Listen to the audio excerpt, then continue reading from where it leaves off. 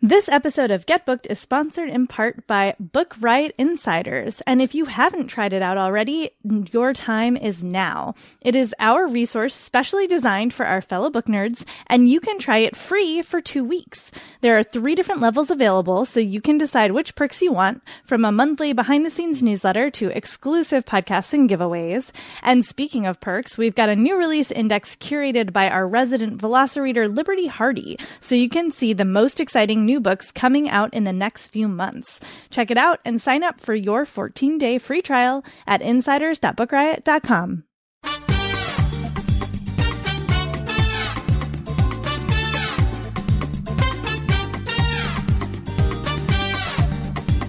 This is the Get Booked podcast, a weekly show for personalized reading recommendations. This is episode 191, and we are recording a little bit early on July 26th. I'm Jen Worthington, and I'm here with Amanda Nelson, and we are coming to you from Book Riot. This is going to come out in August. We're talking to you from the past. We're always talking to you from the past. So that's true. That is how this works. That is how this works. Yeah, I forgot what year it was / what day it was, and I'm traveling next week. So we're recording a little bit early, and I'm not as far along into my reading as I like to be. But here we are. This is the summer, and this is what happens. True story. Summer problems. Yes. Hashtag summer problems.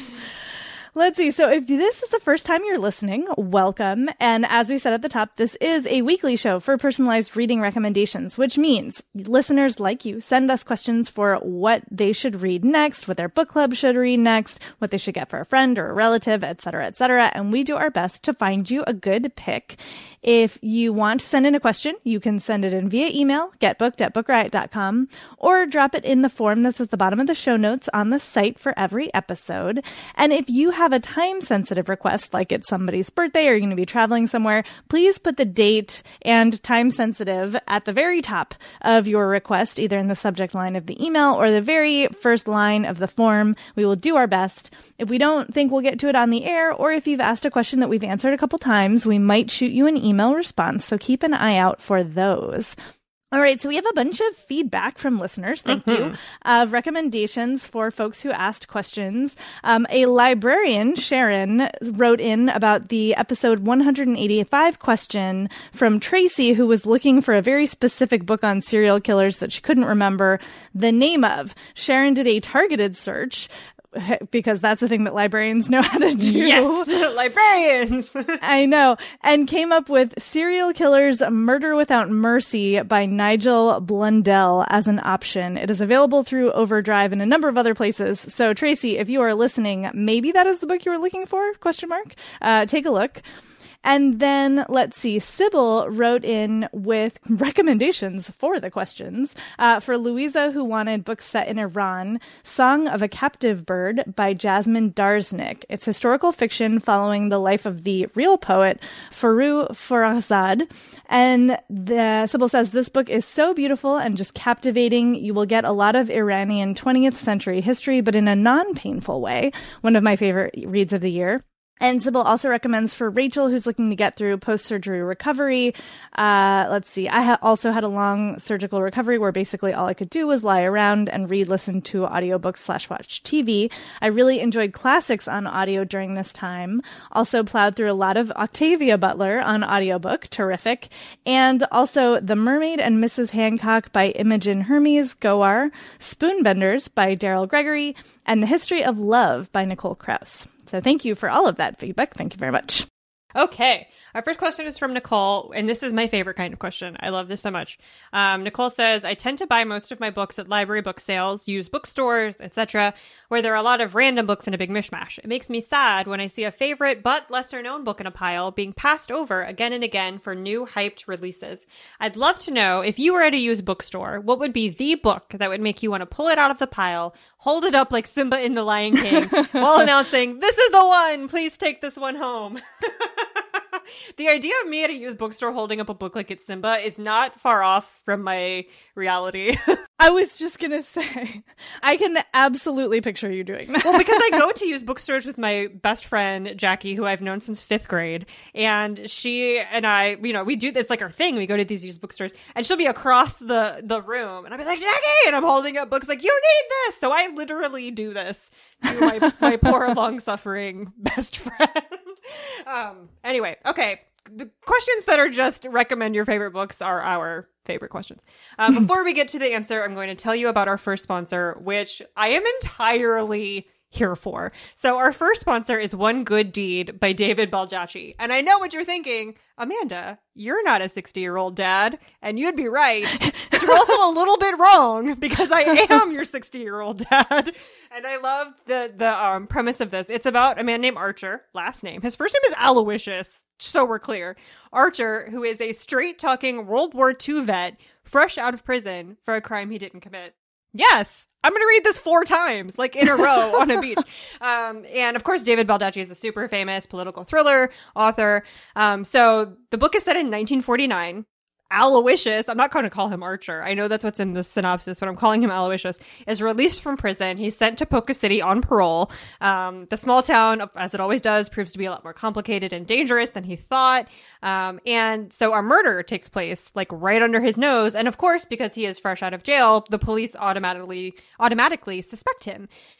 So Aloysius realizes that the crime could send him right back to prison where he does not want to go. And so he has to use every skill he learned in the war, capital T, capital W, to track down the actual killer.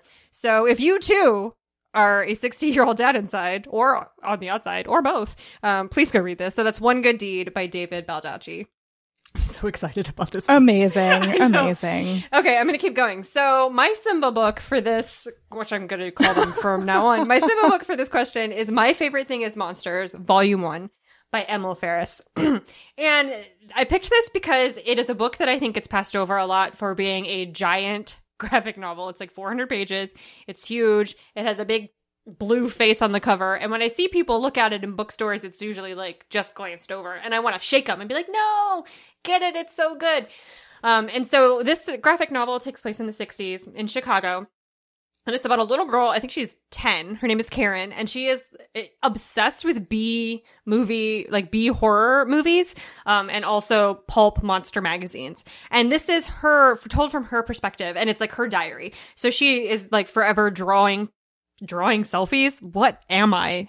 #millennial. Drawing pictures of herself as monsters. And as the book progresses, like that's just how she sees herself. Like she identifies as a pulp monster. And then her neighbor, she lives in a block of apartments in Chicago. Her neighbor upstairs named Anka, who is a survivor of the Holocaust, is murdered. And she decides that she's going to solve this mystery. Her brother gets involved, and she starts talking to Anka's widower, and also like going through her things. And as this like 10-year-old girl, her mother is single, and she's like just very overlooked by everyone in the neighborhood. So she can get like all up into people's business and find out what happened to this woman who like survived the most atrocious events of history and then is, killed in just like this horrible way in her apartment.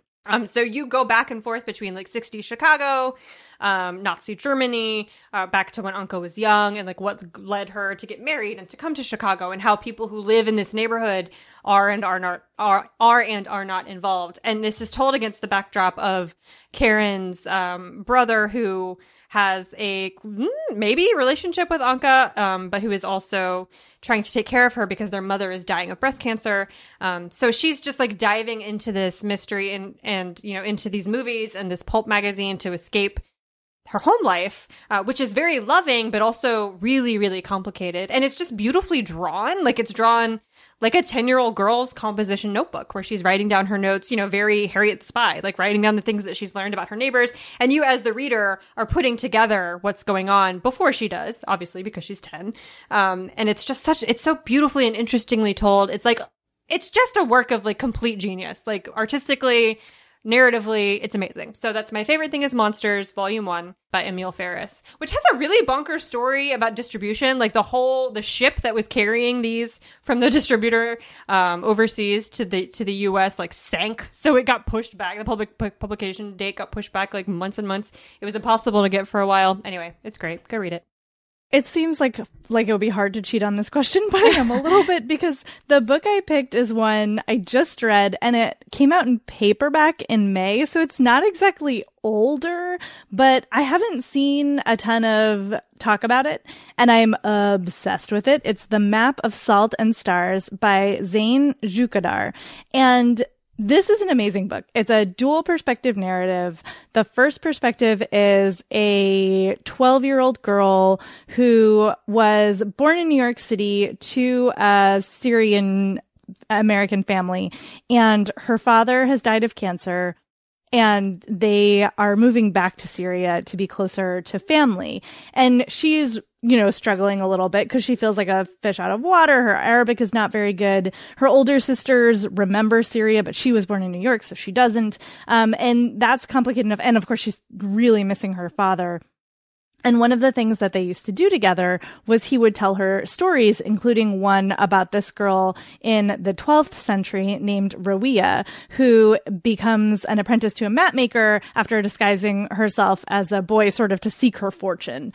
And so she starts telling herself the story, and then you get Rawiyah's story as a separate narrative strand. And the way that Jukadar has transposed these two narratives against each other is just freaking genius. They're traveling a very similar geographic path, and it's amazing because Rawiyah's story has a touch of the magical about it. There's a rock, the giant bird from legend, and it's following them to get revenge because of a thing. And also there are various political entities that don't want them making maps and think they're spies for the other king or sultan or tribe or whatever. And they're having all of these adventures. And then Noor, her family, is being displaced from Syria by the civil and political unrest. So they become refugees, and she has to make her own journey. And it's a really, I mean, as you might expect, it's a very difficult thing in certain parts to read. Trigger warnings include sexual assault for her sister, her older sister. But it's amazingly done. And Noor's perspective, she has synesthesia. And so she, everybody's voice has a different color, and, the sounds that the bomb makes is a specific color. And, the way she experiences the world is so beautifully rendered and so visceral. And her perspective is just so perfectly written. It's a little bit heartbreaking because you as an adult can contextualize some things that she's really struggling with, and it's just perfectly done. And then it sort of gets balanced out with this very adventure-y sort of legendary story of Rawiyah. And I'm just obsessed with it, y'all. It's so good. Everybody needs to read it. So good. It's kind of like if you took things I loved about The Bird King by G. Willow Wilson and things I loved about Disoriental by Nigar Javadi, which I know I've talked about on the show a million times, and put them together. That's what this book is. It's just fantastic. So if I did see it in a book sale anywhere, I would hold it up like Simba and be like, everybody, y'all need to line up and take turns telling me why you should be the one to take this home. Also, if I had more copies, you would all take it home. It's so good. So again, that's The Map of Salt and Stars by Zain Jukadar. Our next question is from Megan, who says, I am thinking about moving to Manchester, England to start a graduate program in September. So I'm looking for contemporary fiction or nonfiction set in Manchester that would give me insight into the city and introduce me to writers from the region. Since I can't visit the city before starting the program, I think reading could help calm my nerves a bit. When I lived in Paris, I read 4321 by Paul Auster and really enjoyed the Parisian and literary references. It would be a nice addition if one of the recommendations had a non-white, non-male protagonist and author. What do you got, Amanda? It's a wrong thing. I just realized that I missed the word contemporary in this question because I definitely picked a Victorian author. But you know what? I'm going to go with it. I'm going to stand by it because it's too late. So here we go. Okay, I picked Mary Barton by Elizabeth Gaskell. And look, this book is amazing. And I know you said contemporary, but I really think you should read it. Elizabeth Gaskell was a contemporary of Dickens. And this was her first novel. It was based on an actual murder that occurred in Manchester. And like, if you're unfamiliar with the history of the city, Manchester is very much like an industrial working class historically, especially during the Victorian era, town, and was the site of a lot of class conflict during the Industrial Revolution. And that's what this book is about. Mary Barton, the titular character, is the daughter of a man who's implicated in a murder. And she gets involved in a love triangle between the son of a local mill owner and another man who is like her, a member of her class. Mary Barton is a working class person.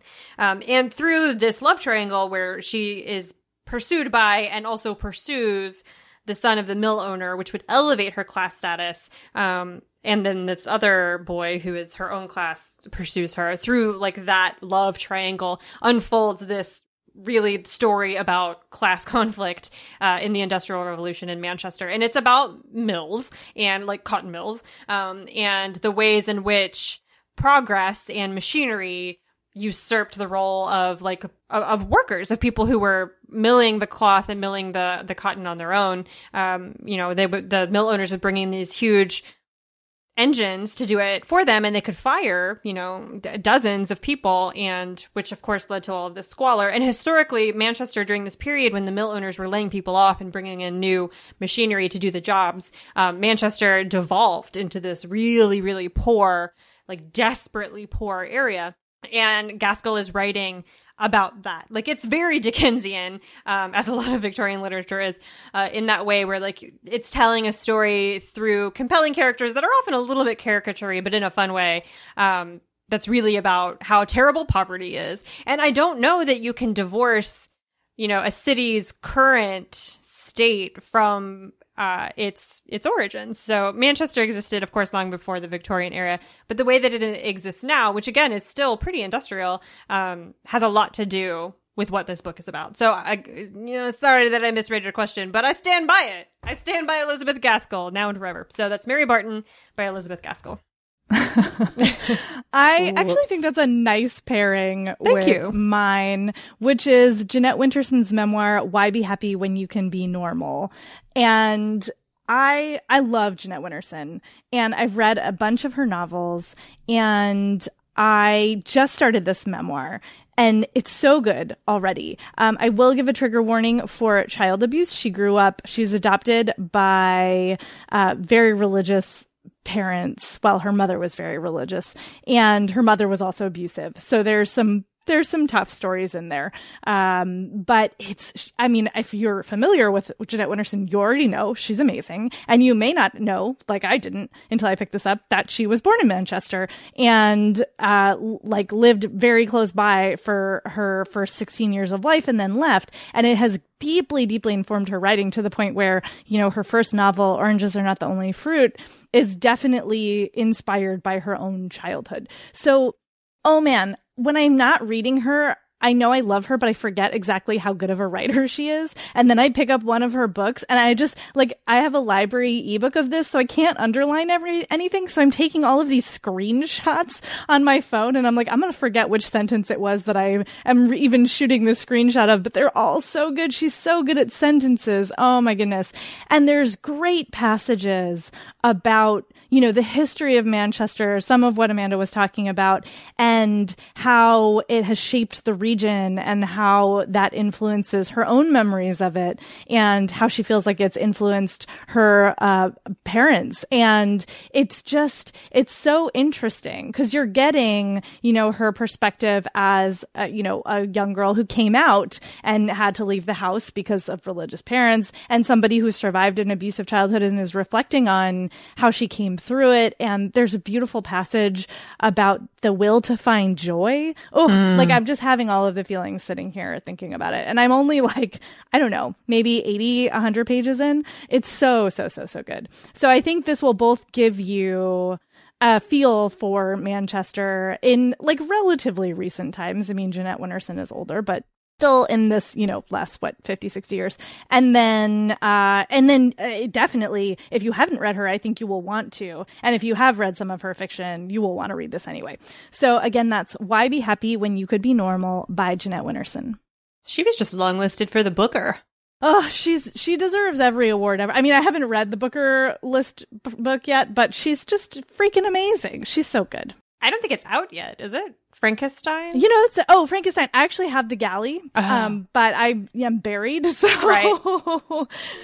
But yeah, I will never forget reading Written on the Body for the first time ever. I will never forget reading that book for the first time. She's amazing. She is. She's also this is a tangent, but do you follow her on Instagram? No, what? She's on Instagram? I think it was Instagram. Maybe it was Twitter. I'm sorry. I might be mixing up my platforms here, but maybe it was Twitter, tweeted, I think, a picture of a rabbit that she killed that was eating her garden, eating her, vegetable garden. And then she made soup from the rabbit. Wow. I know. I was like, that's the most badass thing I've ever seen an author do in my life.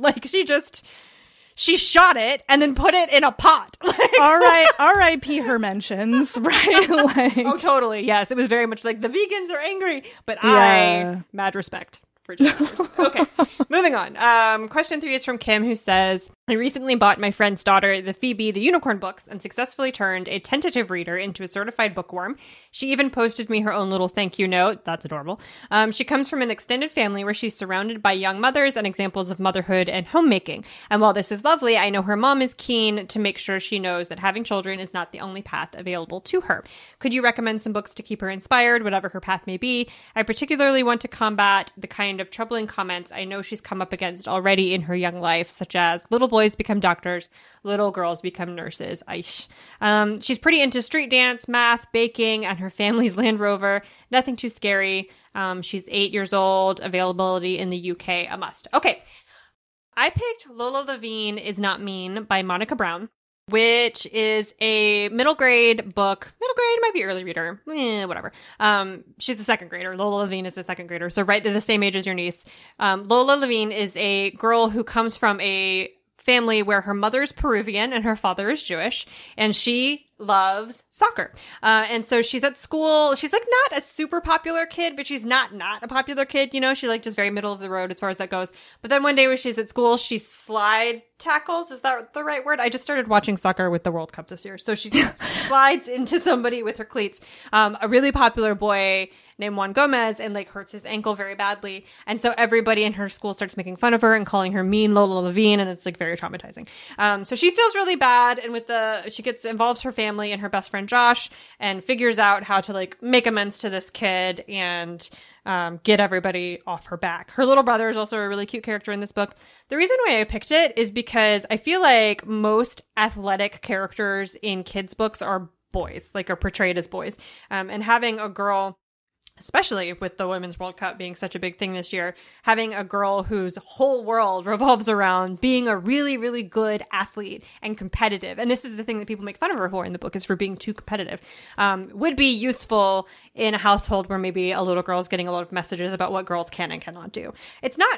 That's not made a big point of in this book. Lola Levine Is Not Mean. It's not, oh, you're a girl and you play soccer, pat, pat, pat. It's just the way that it's just what it is. She really loves it. She's very good at it. So she does it. And I think that would probably help. So that's Lola Levine Is Not Mean by Monica Brown. Nice. I had to go looking for some options just because I wanted to give you something new. And I haven't read this one yet, but it is now on my TBR, and it was recommended by Karina Yan Glazer, who is the host of our Kidlit These Days podcast and also the writer of our Kids Are All Right newsletter. So she knows whereof she speaks. And it is The Case of the Missing Moonstone, which is the first in the Wollstonecraft Detective Agency by Jordan Stratford and illustrated by Kelly Murphy. And this seems amazing. It's a middle grade series about little 11-year-old Lady Ada Byron and 14-year-old Mary Godwin, who form a detective agency to solve crimes together. Oh, I'm so excited for this. And their first case involves a stolen heirloom, a false confession, and an array of fishy suspects. And it's like a Sherlock Holmes, John Watson, except girls in STEM, because Ada Lovelace was the world's first computer programmer. And Mary Shelley, formerly Mary Godwin, is the author of Frankenstein. So these characters are based on real historical women that she can learn about and get excited about.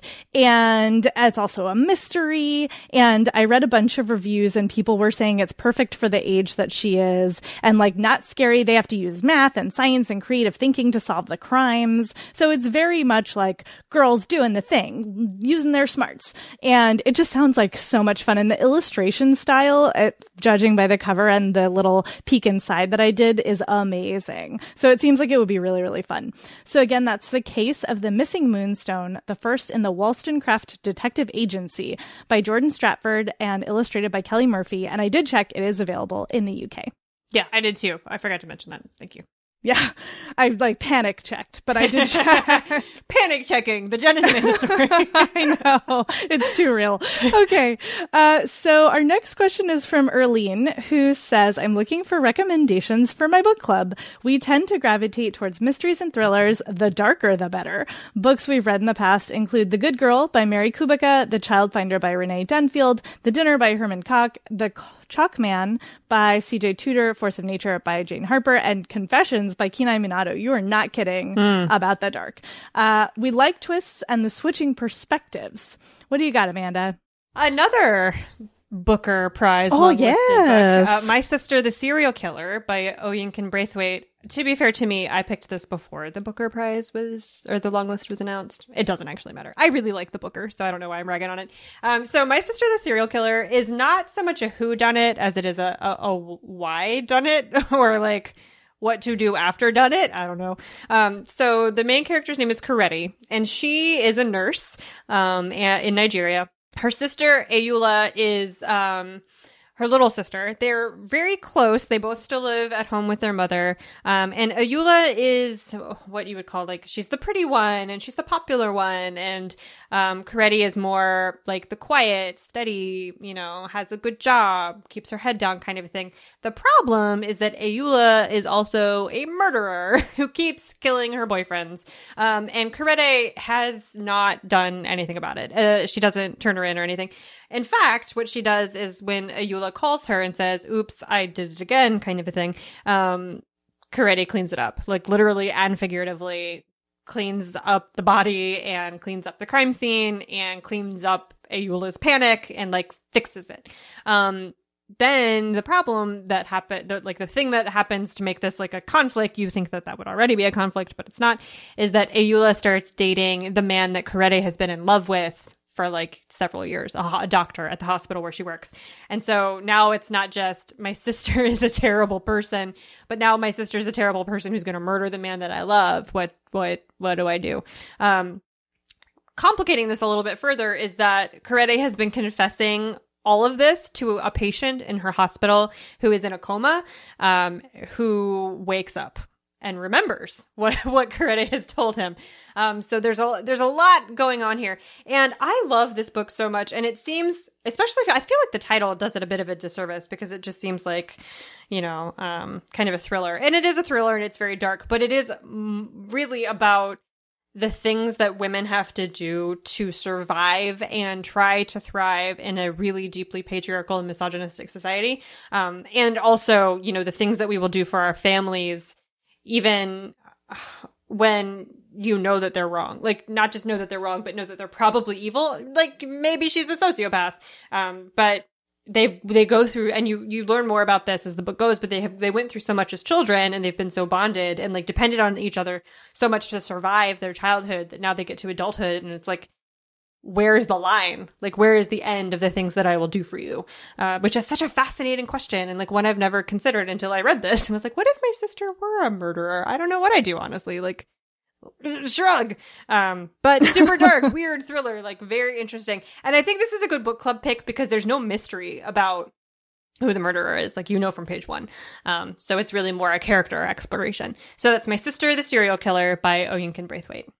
I have got to read that. It's really, it's short. You could get through it probably in a day. I know. It's just time. Right. Okay, I'm giving you another one from my TBR because it is by Kate Atkinson, who is amazing. I loved Life After Life and other things she's written. And this one is Case Histories. It's the first in the Jackson Brodie series, and multiple contributors fell all over themselves to recommend it when we were talking about this question in the Slack. And it sounds like it's exactly what your book group is going to like, because it's 3 seemingly unconnected cases in Edinburgh that then have, surprise connections to each other.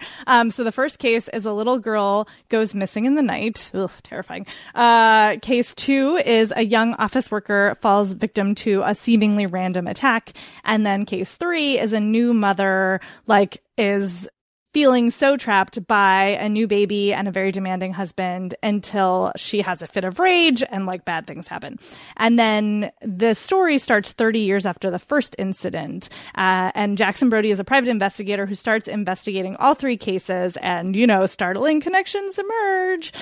Kate Atkinson is just such a good writer, and anybody who can pull off a book like Life After Life is clearly a master plotter. So I have no doubt that her mysteries are super tightly and fascinatingly written. So again, that is Case Histories by Kate Atkinson. And it is time for our next sponsor, which is Never Have I Ever by Jocelyn Jackson, sponsored by William Morrow Books. And I am super interested in this book for various reasons. Let me tell you about it. So it is obviously Never Have I Ever is a reference to a game. And what if your I never have was actually something so bad and shameful that you'd do anything to keep a secret, and your worst enemy knew and was determined to expose you? How far would you go to protect yourself? Our main character, Amy, is about to find that out, and winning could be deadly. Dun, dun, dun. So Amy is pitted against her archenemy Rue in a game of cat and mouse, as each fights to maintain the lives that mean everything to them. This is a Library Reads Hall of Fame pick, which I didn't even know was a thing, but there you go. It's an August 2019 Indie Next pick. It's a SIBA Okra pick. SIBA meaning the Southern Independent Booksellers Association, so that's cool. And it is a domestic suspense, also good for book clubs looking for dark and twisty thrillers. And I love that the author learned how to scuba dive for this book. Apparently there are multiple underwater scenes, which are both peaceful and suspenseful in equal measure. That sounds super interesting to me, and also related to a future question in this show. So, all kinds of interesting things going on here. I'm very curious. So again, that's Never Have I Ever by Jocelyn Jackson, sponsored by William Morrow Books. Thanks so much for sponsoring the show. All right, our next question is from Kristen, who says, I just tore through City of Brass and Kingdom of Copper by S.A. Chakraborty, and I'm having trouble moving on. Nothing I pick up is holding my interest, and I find myself dreaming of a big book set in a foreign land with magic and friendship and intrigue. Can you recommend something that will help fill the hole in my reading heart until the 3rd book comes out in 2020? Oh, there's a 3rd book? Oh, yes. Oh, yes. The 2nd ends on a serious cliffhanger. Ugh. Okay, well then I will wait. I have the first 2. I just haven't. You know how it is. I do know. Okay, well then that makes me feel fine about it then. I'll just wait till the new one comes out. I'm game for almost anything except horror. Recent book loves, in addition to these 2, include The Night Circus, Once Upon a River, Circe, and everything by Becky Chambers. You'll see a lot of familiar titles on my Goodreads. Okay, and then she links to her Goodreads. All right, I picked Markswoman by Radhi Mehrotra. And it's not huge. It's about 375 pages. And I know that City of Brass is a chunkster. But there are 2 books in the duology. Markswoman and the second one came out this year. So you can read them back to back, and it's kind of one big giant book. I don't know, 375 pages is not super short, so I think it's fine.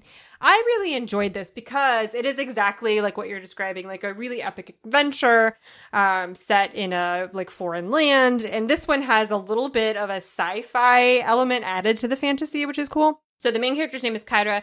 She is a markswoman in the Order of Kali, which is an elite warrior sisterhood, and they're basically the bodyguards of this universe.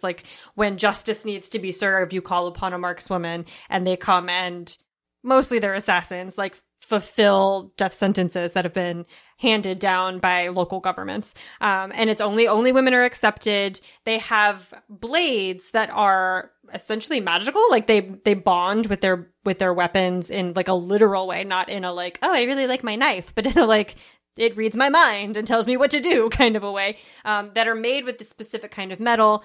And they travel by going through these transport hubs that are spaced sporadically throughout this world. And the transport hubs seem to have been like left there by an alien race. Like, it's very mysterious about where they came from and how to use them specifically. That's also where the metal came from that makes their blades. And so that's a cool, I enjoy like a little bit of a mashup of fantasy and science fiction. And so when the book opens, Kira has gone on her first assignment to kill somebody who is terrible. And it her first assignment is a member of a gang that murdered her family and like destroyed her village. And then when she comes home to her order being really like thrown into chaos. There's, well, I don't want to spoil it, but there's like a conspiracy that happens and she has to go on the run basically. And when she runs, she goes through a transport hub trying to get far, far away. And she ends up at the Order of Kur, which is the only order that has men in it, which is like a huge, big scandal. And so they're very distrustful of her because men are very discriminated against in this kind of universe. But she brings them her story. Like, there's this conspiracy happening, you know, like the world is in danger, all of this kind of stuff. And then they have to decide whether they believe her or not. And on it goes. So there's a lot of like political intrigue. I really enjoyed the battle scenes. Like her fighting style is really interesting.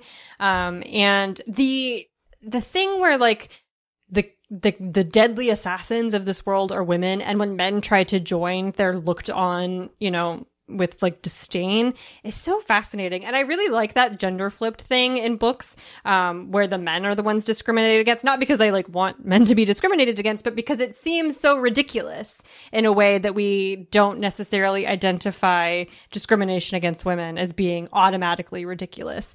So that's always an interesting mental exercise, but it's just a super fun epic adventure. So that's Mark's Woman by Rati Mehrotra. I really did like that one too. Okay, my pick for you, I know exactly the feeling you're having, and I feel really good about my pick, but it's also the first book in a series, and you're going to have to wait a little bit for the sequel, so I'm sorry in advance.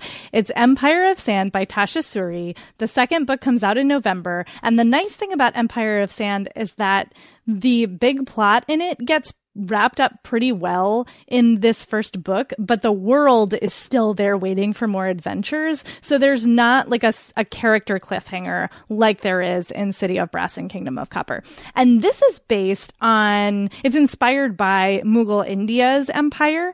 And the main character, Mer, is the illegitimate daughter of a like outskirty territory imperial governor. And her mother was an Amriti tribeswoman who she doesn't really remember. Her mother like went into exile, but she has inherited both sort of her mother's looks, as it were, and her magic. Her mother comes from a tribe that has magical powers in their blood, and these are frowned upon by her father's people and her father's court.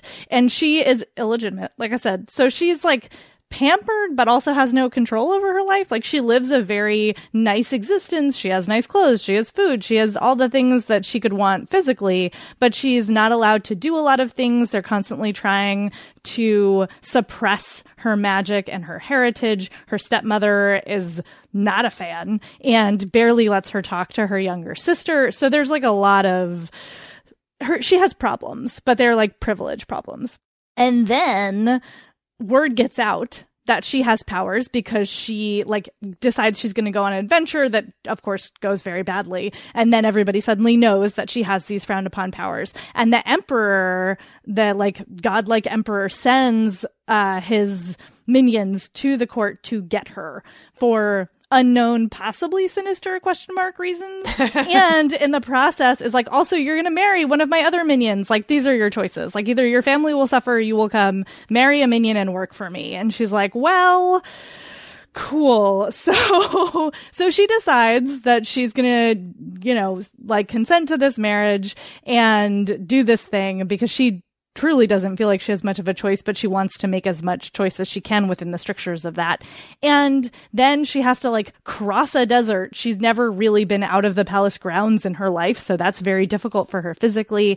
And they're trying to tell her about her magic, and she's resisting them because like she doesn't want to be there. And it's really interesting the way that she and her like quote unquote husband interact is wonderful. I think I was not sure how that was going to go, and then I loved their story as well. And she, you know, gets to the emperor's court and like things are terrible, surprise.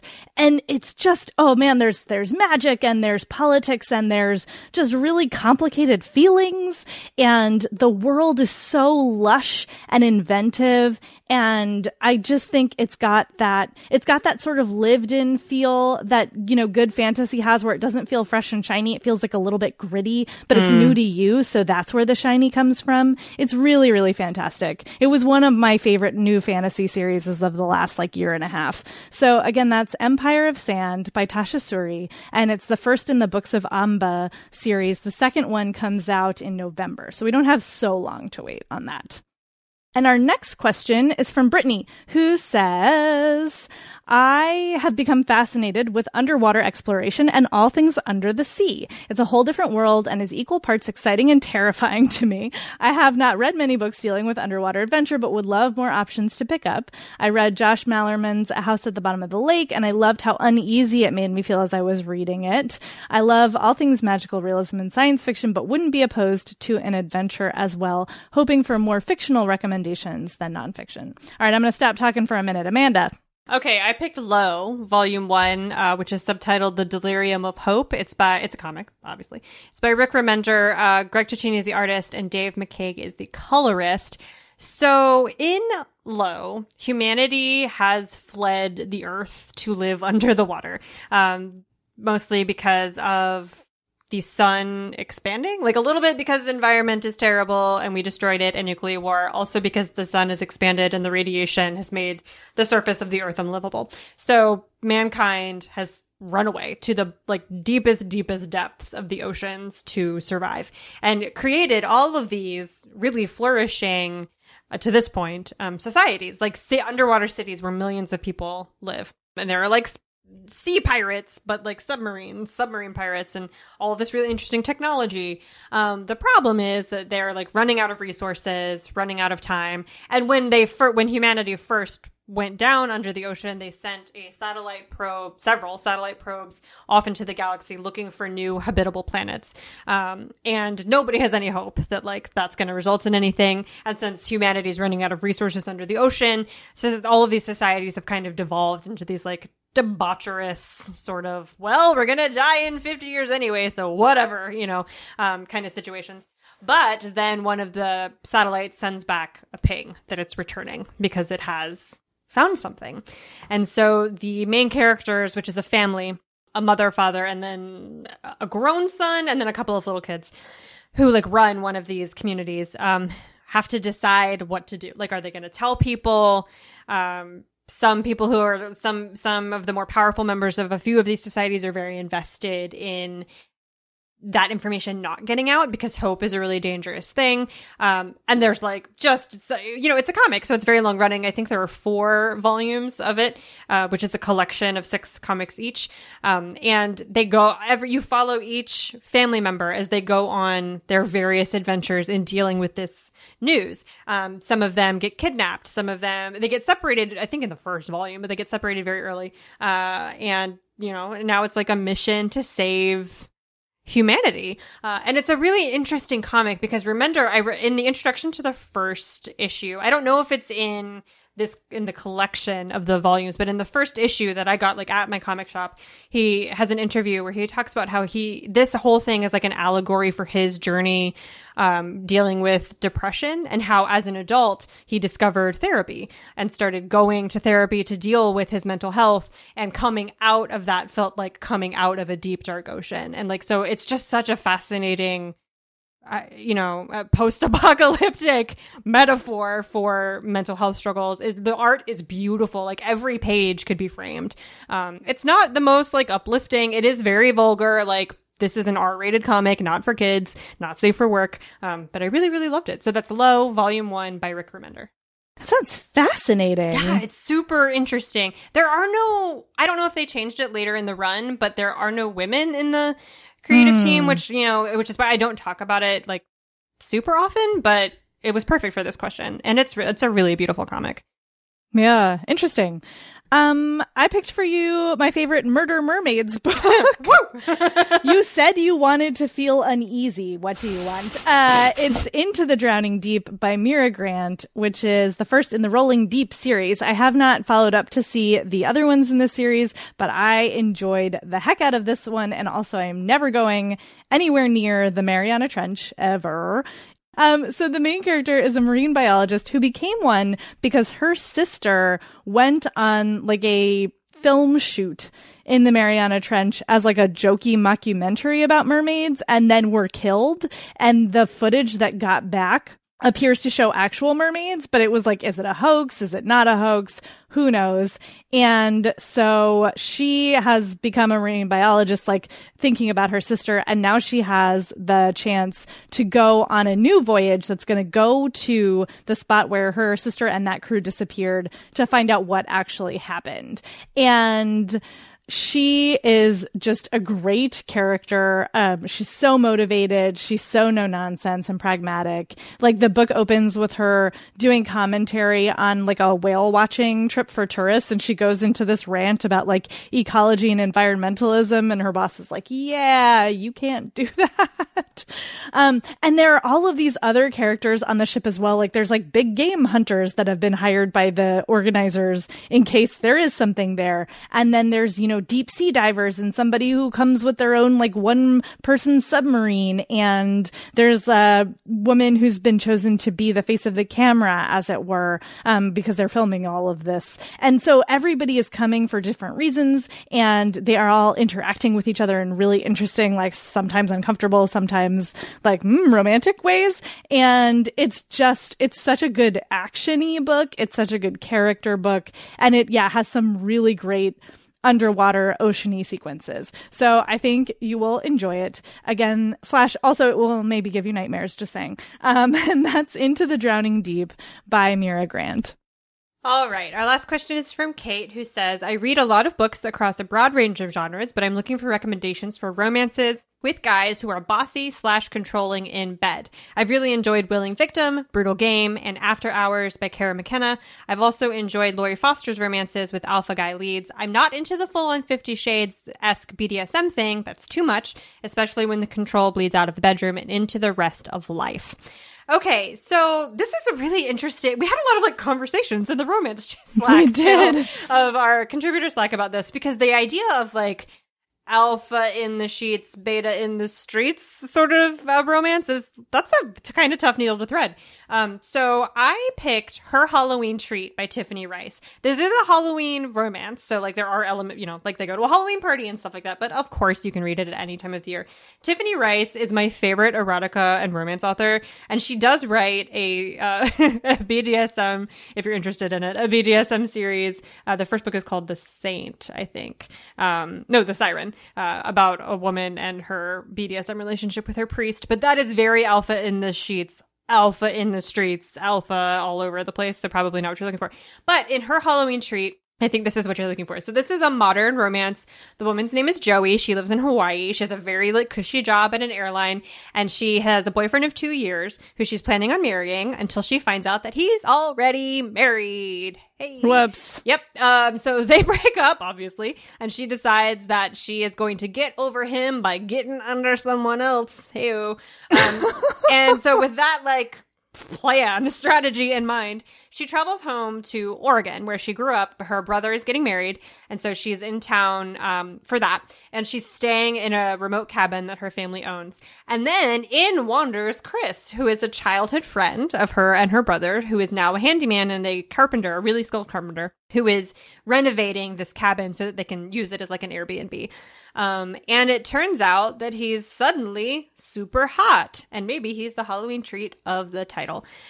So they, of course, because it's a romance, begin a relationship, and he is very bossy in the bedroom. Like, it is very, alpha behavior. It's a little BDSM-y. Like, there's not like props like there is in 50 Shades of Grey. There are no beads of any variety. And I don't even really remember handcuffs or anything like that. He's just verbally very bossy, like giving her orders. But then outside of the situation or the context of the bedroom, it's not like that. Like, they have an established relationship. They're friends from childhood.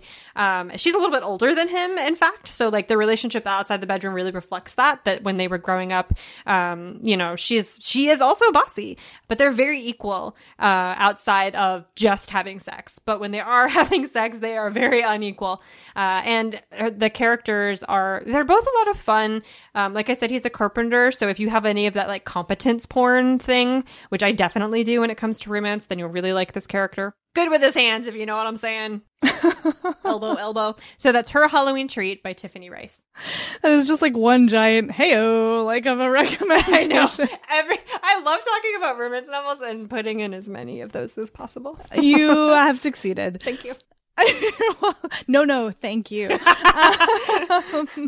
right, my pick for this question is Thirsty by Mia Hopkins, which was recommended and which I'm reading right now. It was recommended by various people in our romance channel on Slack. And man, am I loving this book. Oh, it's so good. It is, the hero who is also the narrator of this, I'm pretty sure exclusively. And that's so interesting because most romances that I read, you either get the heroine or you alternate between the heroine and the hero. But I don't think we're getting any heroine chapters in here. It's entirely from the guy's perspective, which is fascinating. And he is recently released from prison. Salvador is his name. He goes by Ghost. And he was part of a gang as a teenager, you know, growing up in LA and like the very like working class / poor area. And so this was like what he did. And he has gotten out of jail and is trying to like put his life back together. And he was crashing with a friend, but his friend gets kicked out of the house. And so now he doesn't have anywhere to stay. So he ends up renting the garage of a like kindly little old neighbor lady for very cheap. And she is also living with her grown-up daughter, and her daughter is a single mother named Vanessa. And like the opening sequence is Vanessa not realizing that her grandmother has rented out the garage. And so he comes out and she's like in the garden working and she like sprays him with a hose, like aggressively. It's like, what the heck are you doing in my backyard? Like, get out of here. And like, you know, they figure their stuff out. But and of course, you know, sparks fly, et cetera, et cetera. And she's so no nonsense. Like, she's an accountant. She's a single mom. She has no time for anybody's anything. And he is just like, she's never going to want me. I'm a mess up. Like, I have, you know, I'm just trying to get my life together. Nobody has any regard for me. And also he's struggling with some, you know, post-prison anxiety. And, you know, is working as a janitor at this gym and just really like, but just like trying to put his head down and get, you know, one step after another. And you can imagine sparks fly, et cetera, et cetera. And he is bossy in the bedroom and she is not. And so you get this really nice dynamic between their regular life personas and then their bedroom personas. And it's very enjoyable. And I love the character development on this. I'm going to have to read so many more Mia Hopkins stories now. And this is the first in a series, so which is very exciting for me. I'm really delighted for having discovering this. I also think this is my first ex-convict romance / fiction, maybe even. I can't think of that many that I've read, if any. So that's super interesting too. So anyway, I think you'll dig it. I think everybody should pick it up and give it a try. It's Thirsty by Mia Hopkins. Well, you know, David Baldacci's new novel is about an ex-convict. It's true, and a World War vet. It's a weird how we come full circle. Very different kinds of books, but here you go. And that's our show. Thank you all so much for listening to our rantings and ravings. If you feel like leaving a rating on our Apple Podcasts, we would appreciate it. It helps other people to find the show, and we do love to see the feedback in the reviews. Thank you to today's sponsors for sponsoring the show. You can find us on social media. Amanda, where are you? I'm on Instagram at I'm Amanda Nelson. And I'm on Twitter as Jen IRL, Jen with 2 N's, IRL. And you can find me on Instagram as I am Jen IRL. And that's our show.